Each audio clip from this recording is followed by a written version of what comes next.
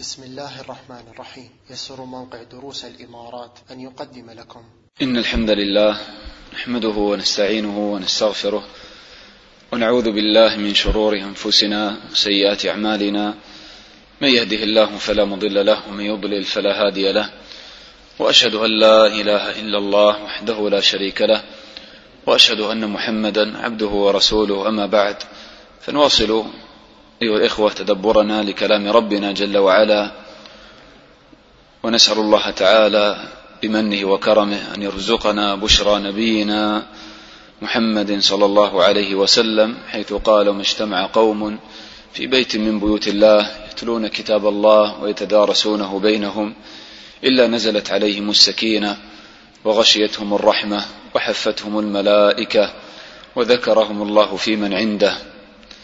فنسأل الله تعالى من فضله. ولا نزال مع سورة الأحزاب، والتي من أبرز مقاصدها التسليم لله ورسوله صلى الله عليه وسلم، وانتهينا إلى الآية 6 عند قول الله تعالى: كان ذلك في الكتاب مسطورا. الله تعالى عظم من شأن هذه الأحكام بهذه الجملة الأخيرة، فقال: كان ذلك، أي ما تقدم ذكره من الأحكام، في الكتاب يعني اللوح المحفوظ، مسطورا.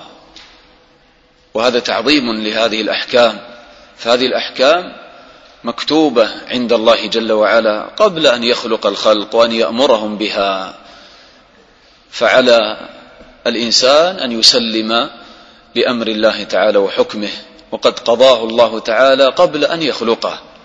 فكما عظم جل وعلا هذه الأحكام بهذا المعنى الجليل، كذلك بعد ذلك عظم من شأن هذه الأحكام، وعظم من شأن إقامة الأحكام وإقامة دين الله بقوله تعالى: وإذ أخذنا من النبيين ميثاقهم ومنك ومن نوح وإبراهيم وموسى وعيسى بن مريم وأخذنا منهم ميثاقا غليظا ليسأل الصادقين عن صدقهم وأعد للكافرين عذابا أليما. فكذلك هذا فيه تعظيم لأمر إقامة دين الله تعالى، فالله تعالى قد أخذ الميثاق على الأنبياء بأن يقيموا دين الله وأن يبلغوا دين الله، وهذه الأحكام التي تقدمت من دين الله، فأقيموا دين الله وامتثلوا هذه الأحكام التي تقدمت في الآيات المتقدمة، كما أن الله تعالى أمر الأنبياء بإقامة دينه جل وعلا. قال: وإذ أخذنا من النبيين ميثاقهم. والميثاق هو العهد الذي بين الله وبين أنبيائه، وهو شريعة الله تعالى التي أوحاها إلى رسله وأنبيائه عليهم الصلاة والسلام كي يبلغوها للناس بعبادة الله تعالى وامتثال أحكامه. قال: وإذ أخذنا من النبيين ميثاقهم، ثم خص من ذلك أشرف الأنبياء والرسل، وهم أولو العزم من الرسل. قال: ومنك، بدأ بأشرفهم وهو نبينا محمد صلى الله عليه وسلم. قال: ومنك، فالله تعالى أخذ منك الميثاق أن تقوم بهذا الدين وأن تبلغ هذا الدين لأمتك. ومنك ومن نوح، أول الرسل، ثم بدأ بترتيبهم على الترتيب الزمني: ومن نوح وإبراهيم وموسى وعيسى بن مريم. وهؤلاء الأنبياء الخمسة هم أولو العزم من الرسل، وهم أشرف الرسل عليهم الصلاة والسلام. تلك الرسل فضلنا بعضهم على بعض، منهم من كلم الله ورفع بعضهم درجات. وجاء ذكر هؤلاء الخمسة في موضعين في القرآن، في هذا الموضع والموضع الآخر في سورة ماذا؟ سورة الشورى: شرع لكم من الدين ما وصى به نوحا والذي أوحينا إليك وما وصينا به إبراهيم وموسى وعيسى أن أقيموا الدين ولا تتفرقوا فيه. فكذلك هنا أمرهم بالقيام بهذا الميثاق والقيام بدين الله تعالى. قال وأخذنا منهم ميثاقا غليظا، يعني ميثاقا عظيما. والشيء الغليظ هو الشيء يعني في الأجسام الحسية، الشيء المتين الشديد القوي، فكذلك يستعار هذا المعنى في الأمور المعنوية إذا كان أمرا عظيما جليلا. قال وأخذنا منهم ميثاقا غليظا، وهذا الميثاق هو أن يقيموا دين الله تعالى على أنفسهم وأن يبلغوا دين الله تعالى لأممهم. وكذلك يدخل في هذا الميثاق أن ينصروا نبي الله محمدا صلى الله عليه وسلم، وأن يأخذوا على أتباعهم أنه إذا خرج محمد صلى الله عليه وسلم فعليهم أن يتبعوا محمدا صلى الله عليه وسلم. وهذا من باب تشريف النبي محمد صلى الله عليه وسلم، كما قال الله تعالى في هذا المعنى، قال جل وعلا وإذ أخذ الله ميثاق النبيين لما آتيتكم من كتاب وحكمة ثم جاءكم رسول مصدق لما معكم، يعني محمد صلى الله عليه وسلم، لتؤمنن به ولتنصرنه. قال أأقررتم وأخذتم على ذلكم إصري قالوا أقررنا. قال فاشهدوا وأنا معكم من الشاهدين. تأمل، الله تعالى أخذ على جميع الأنبياء والرسل عليهم الصلاة والسلام الميثاق أن ينصروا محمدا صلى الله عليه وسلم، والنبي صلى الله عليه وسلم لن يخرج في زمانهم. ولكن تأمل إلى عظم شأن النبي صلى الله عليه وسلم، كيف أن الله تعالى أخذ الميثاق على جميع الأنبياء أن يخبروا أممهم بهذا المعنى الجليل. قال وأخذنا منهم ميثاقا غليظا. لماذا؟ قال ليسأل الصادقين عن صدقهم وأعد للكافرين عذابا أليما. فمن الناس من يأخذ بهذا الميثاق ويستسلم لله جل وعلا ويتبع رسول الله صلى الله عليه وسلم ويصدق في الطاعة فيكون من الفائزين، ومن الناس من يكفر والعياذ بالله فيكون له العذاب الأليم. قال ليسأل الصادقين عن صدقهم. ليسأل الصادقين، والصادقين يدخل فيهم الأنبياء ويدخل فيهم أتباع الأنبياء، كما قال الله تعالى فلنسألن الذين أرسل إليهم ولنسألن المرسلين. فلا أحد يسلم من السؤال، وهذا يبعث الخوف في نفس المسلم. فكما قيل الدنيا حلالها حساب، الدنيا حلالها حساب وحرامها عذاب، فأنت محاسب على كل حال. ليسأل الصادقين عن صدقهم. الله تعالى يقول مثلا يوم يجمع الله الرسل فيقول ماذا أجبتم؟ يسألهم قالوا لا علم لنا إنك أنت علام الغيوب. ليسأل الصادقين عن صدقهم، عن صدقهم، يعني سمى قيامهم بدين الله وامتثالهم لأمر الله سماه صدقا. ليسأل الصادقين عن صدقهم، هل أخلصوا لله تعالى؟ وهذا يدلنا الإخوة على أن العبرة في الأعمال بالصدق، العبرة في العمل بالصدق، أن تصدق مع الله تعالى. قال الله هذا يوم ينفع الصادقين صدقهم. وإلا ما الفائدة؟ الإنسان يطيع في الظاهر ولكنه لا يخلص في عمله ولا يتبع سنة الرسول صلى الله عليه وسلم، لا يصدق في الاتباع والطاعة لله ورسوله. ليسأل الصادقين عن صدقهم. فسيسأل الناس يوم القيامة سؤالين وهما أصلا الدين. ويوم يناديهم فيقول ماذا أجبتم المرسلين هل اتبعتم الرسول الذي أرسل إليكم؟ وكيف حالك أنت مع اتباع رسولك؟ كيف حالك مع اتباع السنة؟ ماذا أجبتم المرسلين؟ وكذلك السؤال الآخر ماذا كنتم تعبدون؟ الإخلاص وعبادة الله تعالى واتباع النبي صلى الله عليه وسلم.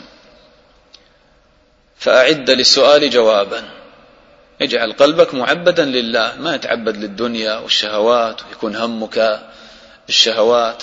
تعبد الله تعالى، تخلص لله، وتتبع رسول الله صلى الله عليه وسلم. ليسأل الصادقين عن صدقهم. والعمل الذي يقترن بالصدق الإخوة هو العمل النافع، ويكون فيه الأجر العظيم عند الله. وأن تنظر مثلا في أعمالك، في كل قول وفي كل حركة.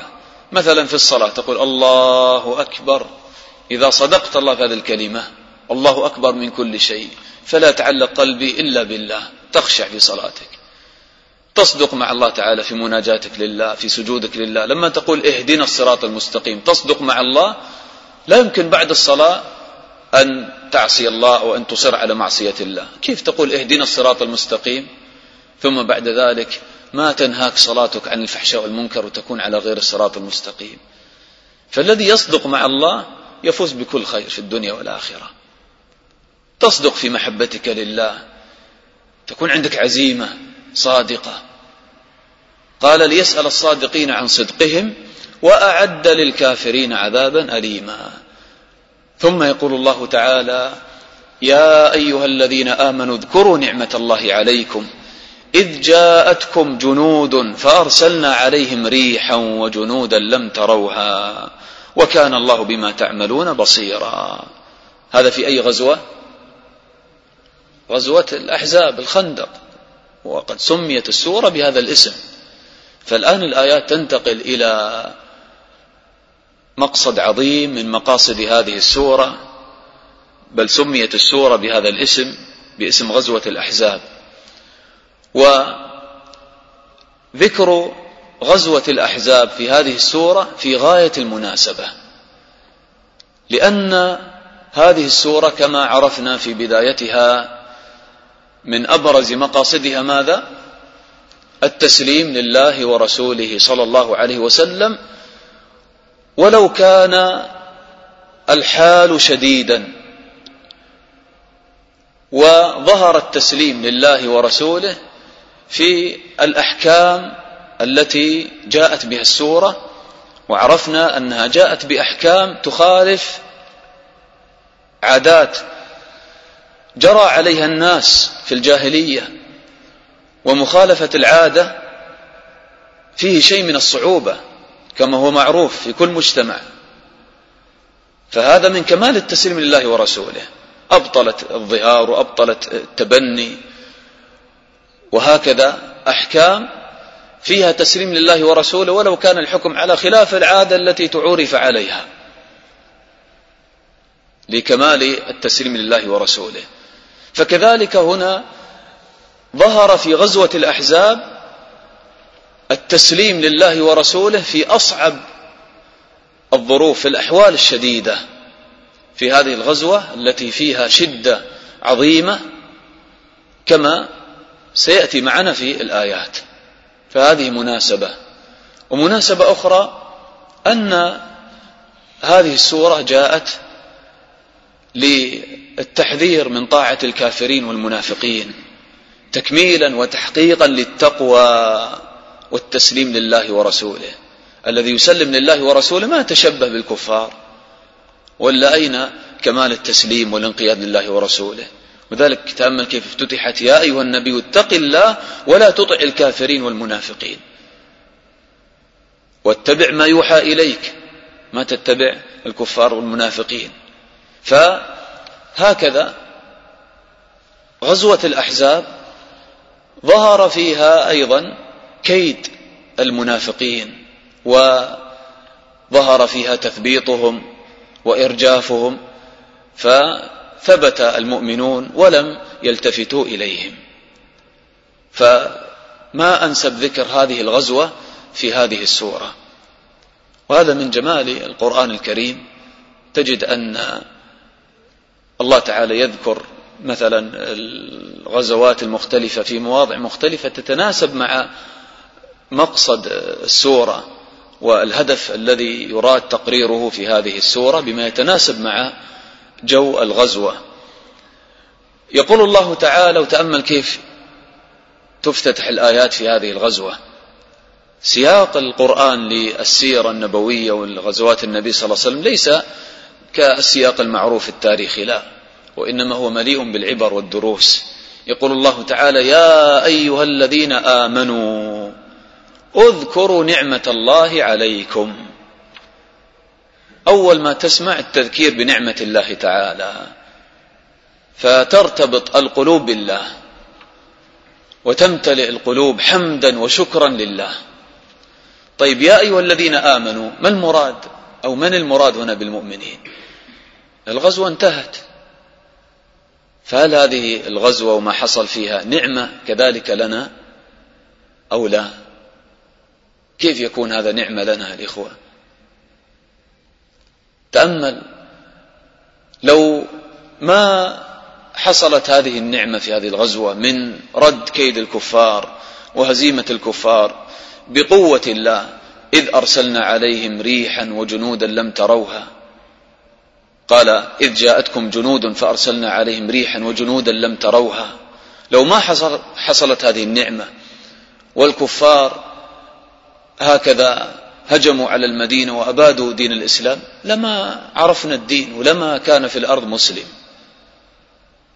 فانتصار المسلمين في هذه الغزوة هو نعمة على كل مسلم، على المسلمين جميعا.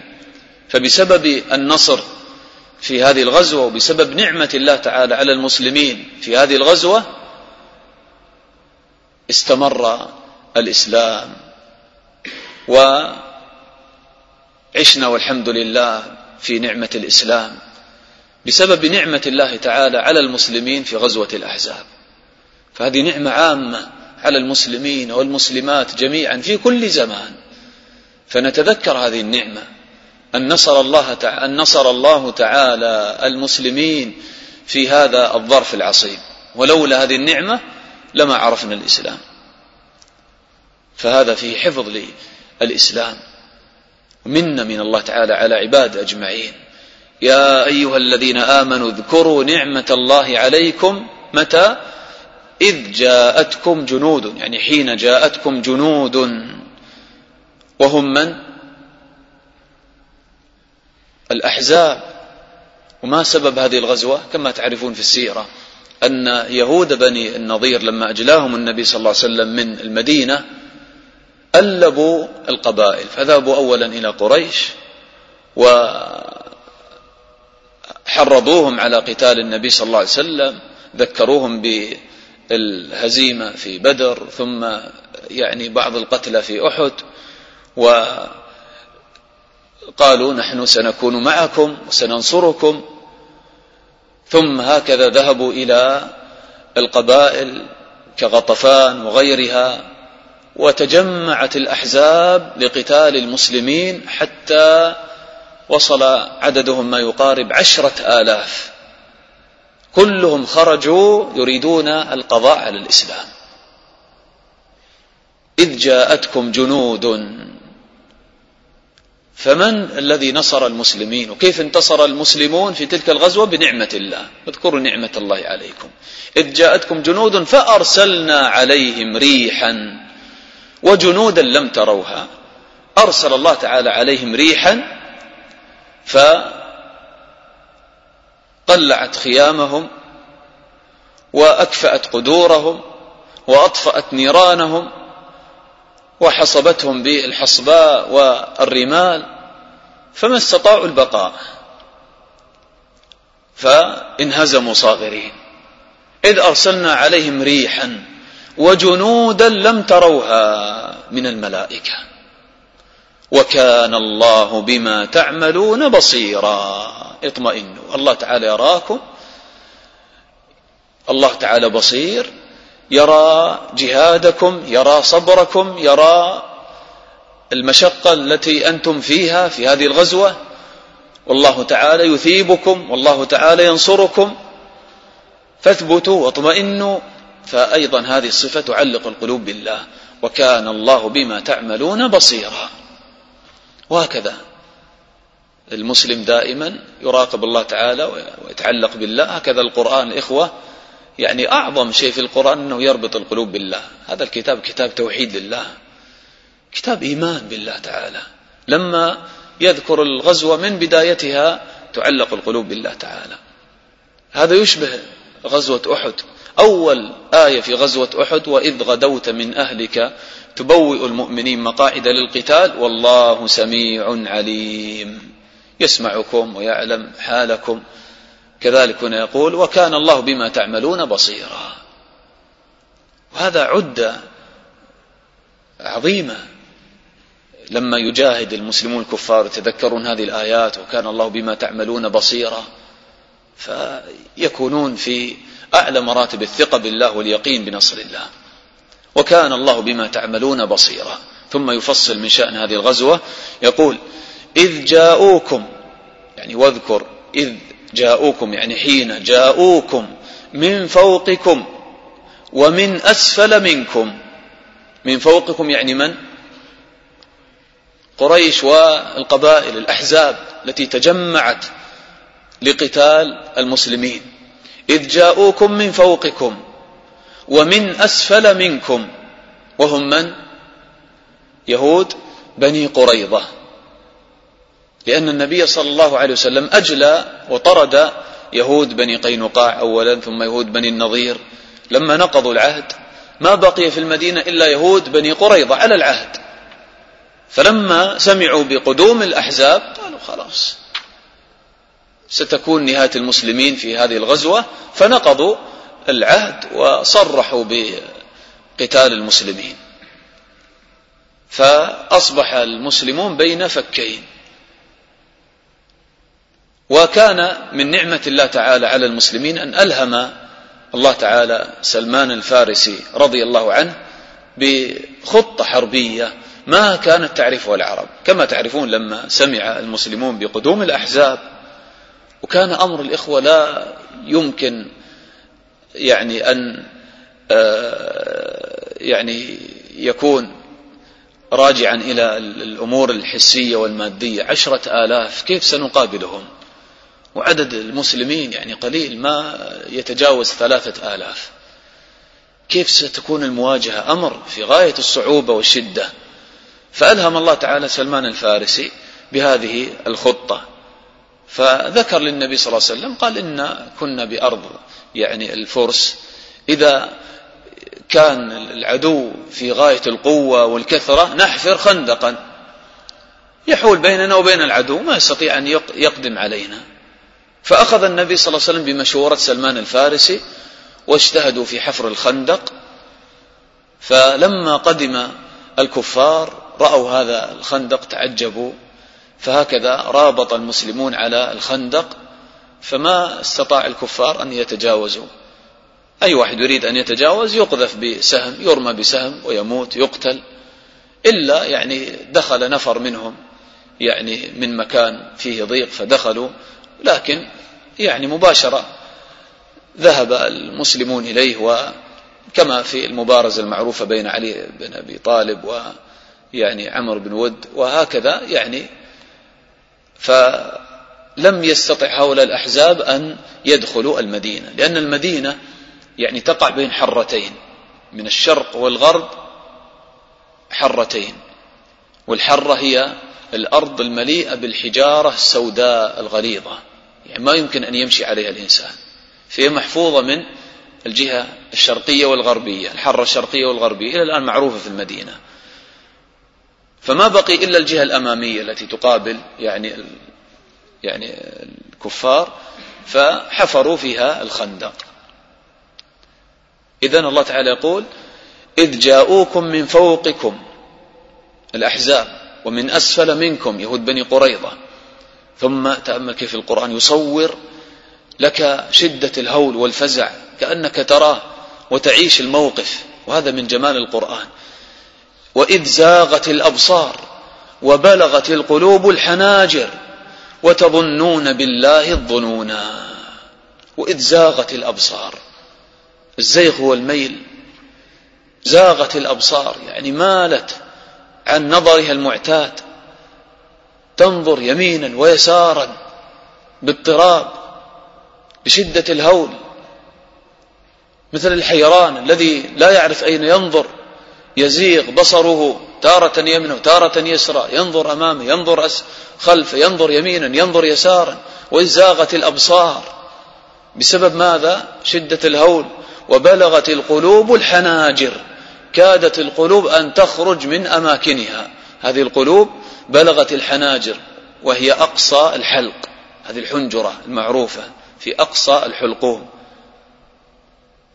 وهذا طبعا من باب التمثيل، وإلا القلوب في أماكنها، ولكن هذا كناية عن شدة الهول، حتى إن القلوب تكاد أن تطير من أماكنها وتخرج من الجوف، لكنها تصل إلى مكان ضيق في أعلى الحلقوم عند الحنجرة فتقف هنا. قال وبلغت القلوب الحناجر، وهذا كما قال الله تعالى يعني في يوم القيامة، قال ماذا؟ نعم في سورة غافر، نعم الآيات هكذا، نعم وأنذرهم يوم الآزفة إذ القلوب لدى الحناجر كاظمين ما للظالمين من حميم ولا شفيع يطاع. فالهول شديد. وإذ زاغت الأبصار وبلغت القلوب الحناجر وتظنون بالله الظنونا. وتظنون بالله الظنون المختلفة بحسب اختلاف المؤمنين في إيمانهم قوة وضعفا. وتظنون بالله الظنونا، من المؤمنين من ازداد يقينا، وهذا هو شأن غالب الصحابة رضي الله عنهم. وتظنون بالله الظنونا، قال الحسن البصري رحمه الله كما نقل هذا ابن جرير، كما رواه ابن جرير، قال ظنونا مختلفة. ظن المنافقون أن محمدا وأصحابه يستأصلون، وأيقن المؤمنون أن ما وعدهم الله حق، أن ما وعدهم الله حق، وأنه سيظهره الله على الدين كله ولو كره المشركون. فهذا الظن الذي كان في قلوب الصحابة رضي الله عنهم، أنهم أيقنوا بأن وعد الله حق. وكذلك لا يمنع أن يرد شيء من الخاطر والظن في قلوب بعض المسلمين بالهزيمة، لأن الهزيمة في وقت معين لا تمنع هذه الهزيمة من نصر الدين في وقت آخر. وهكذا المسلم الذي يثق بنصر الله لا يجزم أنه ينتصر في كل معركة، فربما يهزم في هذه المعركة ويظهر بالشهادة مثلا، لكن الدين مستمر ويبقى. والمسلم هكذا يعيش بين الرجاء والخوف دائما. فهذا أيضا ظن وقع في نفوس بعض المسلمين. وتظنون بالله الظنون، وخاصة هنا يعني الخطاب موجه للمسلمين، وتظنون بالله الظنون. فمنهم من ظن الظن الأول الذي عرفناه من اليقين بالنصر، ومنهم من يعني ظن أنه ربما تكون هنا الهزيمة الشديدة كما وقع مثلا في أحد. ولكن الإسلام محفوظ، والله تعالى حافظ دينه وناصر دينه لا محالة. وتظنون بالله الظنون، وهذا الظن يعني ليس فيه يعني طعن يعني في الله تعالى وفي حكمة الله تعالى وقدرة الله. وخاصة يعني إذا يعني عشت يعني الموقف والغزوة هذه، لما تقرأ يعني هذه الآيات تتخيل هذا الحال الذي أصاب المسلمين، لا شك أنه حال شديد وعصيب. قال هنالك ابتلي المؤمنون وزلزلوا زلزالا شديدا. هنالك يعني في ذلك الوقت، هنالك ابتلي المؤمنون، وكأنه ما حصل لهم بلاء قبل ذلك إلا في هذا الوقت. تأمل كيف يقول هنالك ابتلي المؤمنون، كأنه ما حصل لهم ابتلاء، مع أنه تقدم ابتلاء في غزوة بدر وغزوة أحد، لكن هنا بلاء شديد. 10,000 هكذا يعني يريدون القضاء على الإسلام والمسلمين. هنالك ابتلي المؤمنون وزلزلوا زلزالا شديدا. وزلزلوا زلزالا شديدا، يعني هذا يدل على شدة الهول والخوف. وزلزلوا زلزالا شديدا. تأمل حتى لما كانوا يرابطون على الخندق ما يستطيعون الإخوة أن يلتفتوا التفاته. تخيل يعني المشركون بالمرصاد هكذا فقط يريدون أن يعني يظفروا بغفلة من بعض المسلمين على ثغور الخندق فيهجموا، ولكن هكذا وقف لهم المسلمون بالمرصاد كذلك. حتى يعني في يوم من الأيام في هذه الغزوة جاء عمر رضي الله عنه إلى النبي صلى الله عليه وسلم وهو في غاية الغضب. جاء إلى النبي صلى الله عليه وسلم بعد أن غربت الشمس يشتم المشركين ويقول شغلونا عن الصلاة الوسطى، صلاة العصر، ملأ الله قبورهم وأجوافهم نارا. تخيل المسلمون ما استطاعوا أن يصلوا صلاة العصر في ذلك المقام. تأمل وقت طويل يمكن أن يصلي مثلا كما جاء يعني في صلاة الخوف، لكن حتى مثل هذا ما استطاعوا عليه. حتى أنه يصلي وهو قائم بدون ركوع ولا سجود ما استطاع، ما يستطيع أن يلتفت ولا التفاته، هكذا في غاية الاستعداد. وكلما جاء مشرك أو حاول أن يتجاوز الخندق يرمى بالسهام. فهكذا قال شغلونا عن الصلاة الوسطى صلاة العصر، ملأ الله قبورهم وأجوافهم نارا. ثم يعني بعد ذلك يعني صلاها النبي صلى الله عليه وسلم مع أصحابه رضي الله عنهم، صلوا العصر ثم المغرب ثم العشاء، قضوا هذه الصلوات من شدة الهول والأمر. والوقت أيضا كان وقت برد شديد في ذلك الوقت، في وقت غزوة الخندق، مع قحط شديد وشدة الجوع في ذلك الوقت. فاجتمع شدة البرد وشدة الجوع ويعني هذا واجتماع الأحزاب على المدينة مع نقض يهود بني قريظة العهد، كما قال الله تعالى وزلزلوا زلزالا شديدا، حتى كان النبي صلى الله عليه وسلم يشد الحجارة على بطنه من شدة الجوع. وهكذا كان الصحابة رضي الله عنهم يفعلون. وكما تعرفون يعني في تلك الغزوة في أظنه جابر رضي الله عنه لما رأى يعني هذا المنظر ما استطاع أن يصبر، فرجع إلى امرأته قال لها يعني أعدي يعني طعاما للنبي صلى الله عليه وسلم، ممكن يأتي بعض النفر. فذهب جابر وأخبر النبي صلى الله عليه وسلم أن يعني صنعنا لك شيء من الطعام. فالنبي صلى الله عليه وسلم نادى الصحابة جميعا، وطبعا هذا كان وقت الحفر يعني. فجاءوا جميعا قال هلموا يا أهل الخندق هلموا فإن جابرا صنع لكم طعاما كلهم. فلما رأت يعني زوجة جابر رضي الله عنها يعني العدد يعني لامتهم، من أين نطعم هؤلاء الناس وكيف نكرم هؤلاء الضيوف؟ فالنبي صلى الله عليه وسلم قال اترك الطعام يعني على النار وكذا، فيعني دعا فيه بالبركة، ويعني الطعام كفاهم جميعا وزاد بعد ذلك.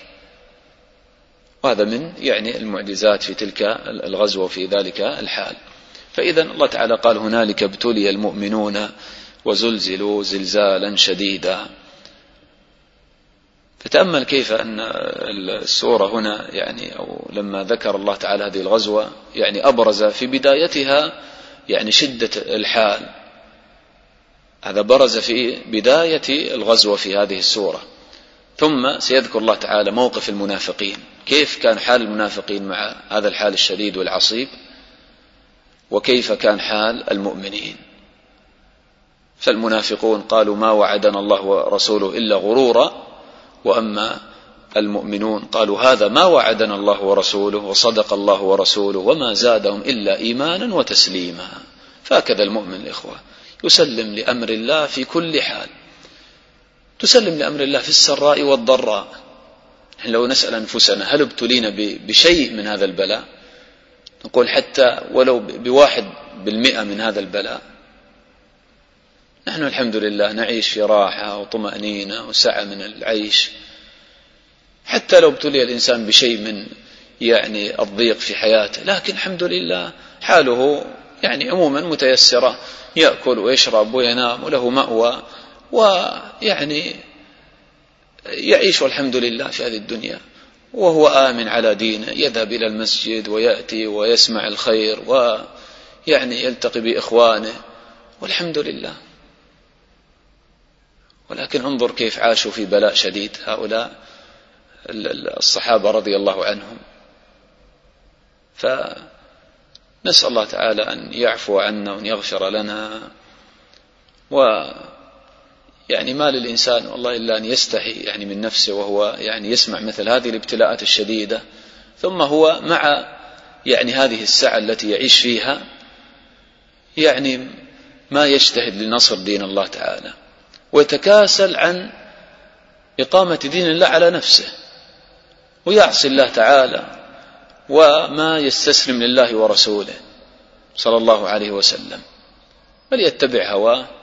وهكذا يعني وهو قد أنعم الله تعالى عليه ويعيش في عافية وسلامة وأمان.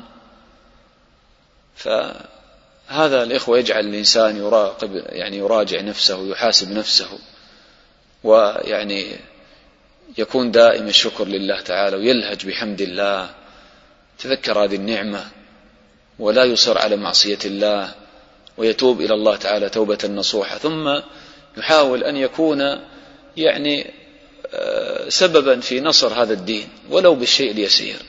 كل إنسان فيه خير، كل مسلم فيه خير، يستطيع أن يقدم شيئا لهذا الدين، هذا بموعظة، هذا بنصيحة، تمشي ترى هذا يعصي الله تأمره وتنهاه، بالتواصي بالحق، التواصي بالصبر، وهكذا. فنسأل الله تعالى أن يغفر لنا ويرحمنا. ونكمل إن شاء الله شيئا من آيات السورة في الدرس القادم. الحمد لله رب العالمين، صلى الله وسلم على نبينا محمد وعلى آله وصحبه أجمعين. لكن طبعا الأسبوع القادم أيضا أنا ما أكون موجود، يعني الأحد القادم ما يكون هناك درس، يكون الأحد الذي بعده إن شاء الله. سبحانك اللهم وبحمدك.